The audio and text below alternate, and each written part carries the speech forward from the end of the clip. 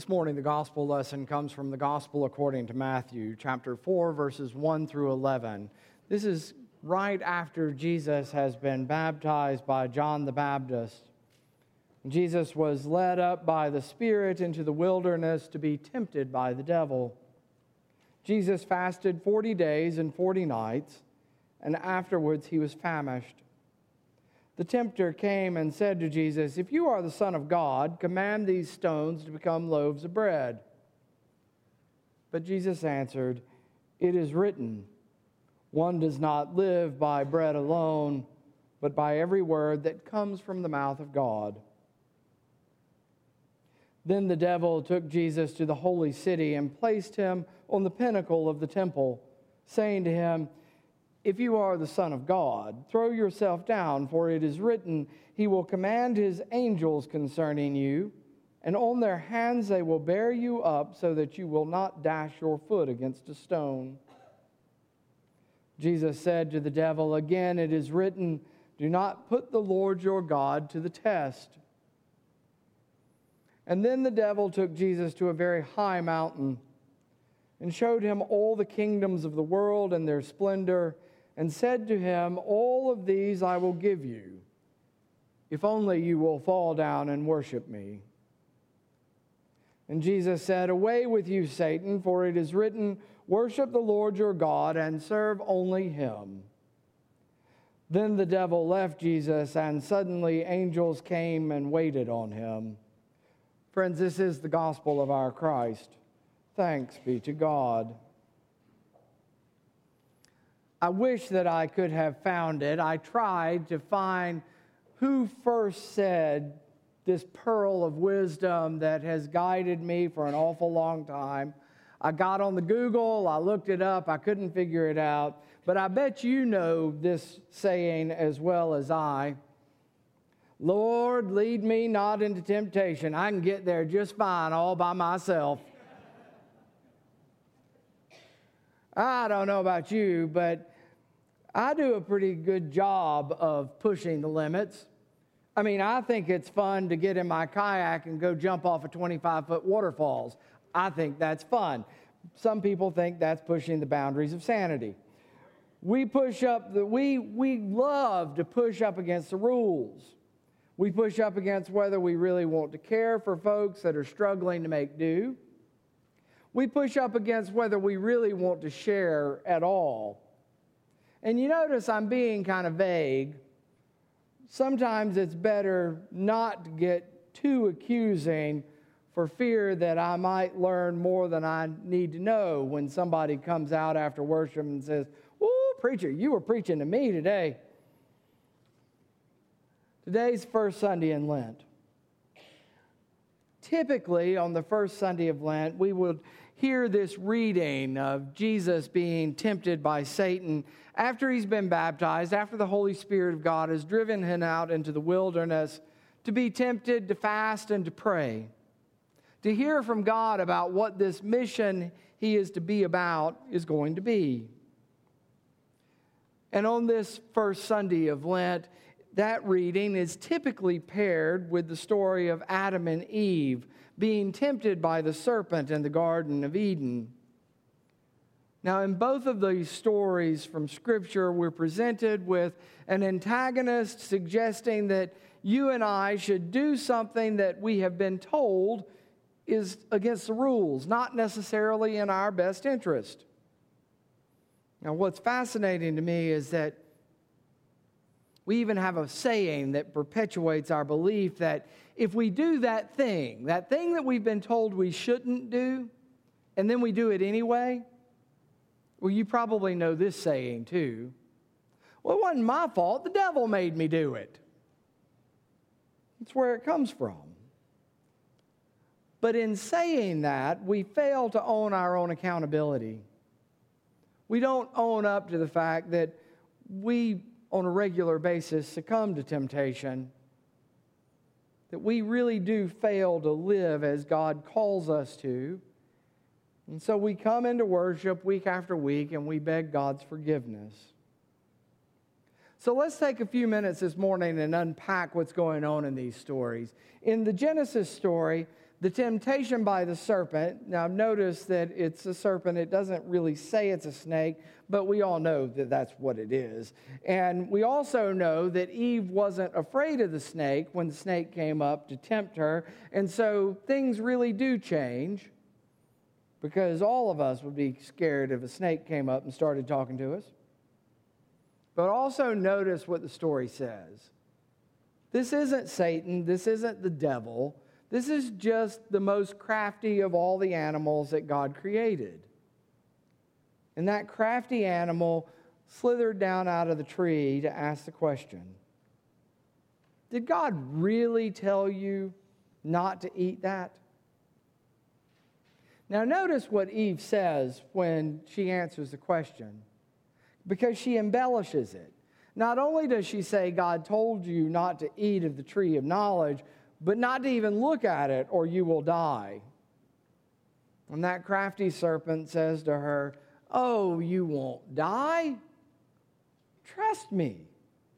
No, you won't die. If you eat of the tree of knowledge, you're going to be like God. You're going to know the difference between good and evil. What the serpent doesn't tell us is that with that knowledge comes the misconception that we have the intellect to do everything all by ourselves, that we can do anything that we set our mind to, and that we don't need God at all. With knowledge, not only do we gain intellect, but we also gain guilt and shame, awareness and brokenness, and ultimately alienation from the Creator. So instead of being like God as the serpent promised us, we choose to replace God with self, thus alienating ourselves from the God who longs to be in relationship with us. Now you remember in the garden, it was every afternoon that God would come and walk with Adam and Eve just to see how the day had gone. God longing to be in relationship with creation. But by eating of the tree of knowledge, we create a dynamic in which we believe that we're too good for God. Theologically, we refer to this as the fall, that we have fallen out of relationship with God, that relationship that God desired to share with us. And because of our choosing knowledge, we're exiled from the garden and are alienated from God. In the Matthew reading, Jesus encounters Satan in the wilderness.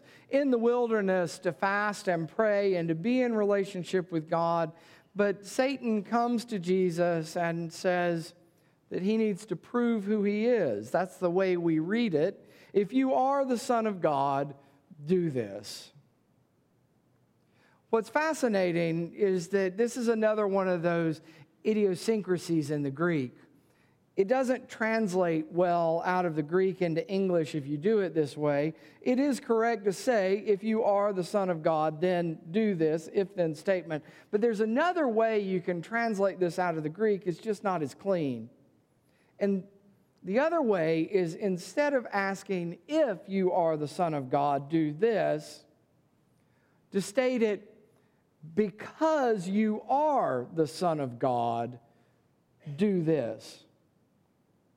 You see, the question for Satan is not for Jesus to prove whether he is the Son of God or not. The temptation that Satan is placing before Jesus is to prove that he has the ability to use the powers that Satan knows that he has. It's not a question of who Jesus is. It's whether Jesus is going to be subservient to God or be the God that Satan knows that Jesus is. The temptation is the same one that the serpent offered to Adam and Eve. If you will do these things that I'm tempting you with, you can be just like God. The temptation that Satan is offering Jesus, okay, Jesus, deny your humanity. Reclaim your place with God. Claim your divinity again. You know, I know who you are. You know who you are. Do what you know you're capable of doing. Forget this thing that God has asked you to do of showing humanity what it is to be in perfect relationship with God. They don't want to know about that. All of these temptations that Satan offers to Jesus, they're just variations on the theme. Make bread out of stone. Throw yourself off of the temple. The angels are going to save you. Take control of humanity as their political leader. You know that's what they want you to do. Go ahead, Jesus. Prove that you are as much a creator as God by making this rock turn into a loaf of bread. Come on, Jesus. Prove that you really are divine, because it's written that if you are God, that you cannot suffer. And you can throw yourself off of the temple and nothing is going to happen to you. And you know that really all these people want is for you to be the ruler, to conquer their enemies, to make yourself king, usher in the kingdom that they want. You know you can do it. And yet Jesus, at every temptation, is able to say, that's not why God created me. That's not why God sent me. You only serve God. That's what we were created to do. Now, what's fascinating is that you and I are still susceptible to want Jesus to do all these same things today. We still put our trust in political leaders, trusting that they're going to do the right thing, because that's what we think. We believe that Jesus will feed the hungry with no help from us. We don't have to do that because Jesus will do it. And we'd like to believe that Jesus didn't really have to suffer on the cross at all, because we really don't want to have to suffer either. You and I live in a world that really does believe that we can solve all of our problems. It was the modernist way of thinking. Science will save us. The arts and the humanities will save us. And yet, time and again, we prove to ourselves that we can't save ourselves. And we wind up in that same place again, asking God to forgive us and give us another chance. And if we can't make that confession, then we might say, well, the devil made me do it. So the good news of the gospel of Jesus Christ is that even in our brokenness, even on this first Sunday of the season of Lent, this Sunday after Ash Wednesday, where we are reminded that we are dust and only created by God, but that to dust we shall return, that on this Sunday, the good news still exists, that Jesus Christ is our constant, that Jesus Christ is the visible sign of God's saving grace for all of humanity, and that even though we succumb to temptation, Jesus did not.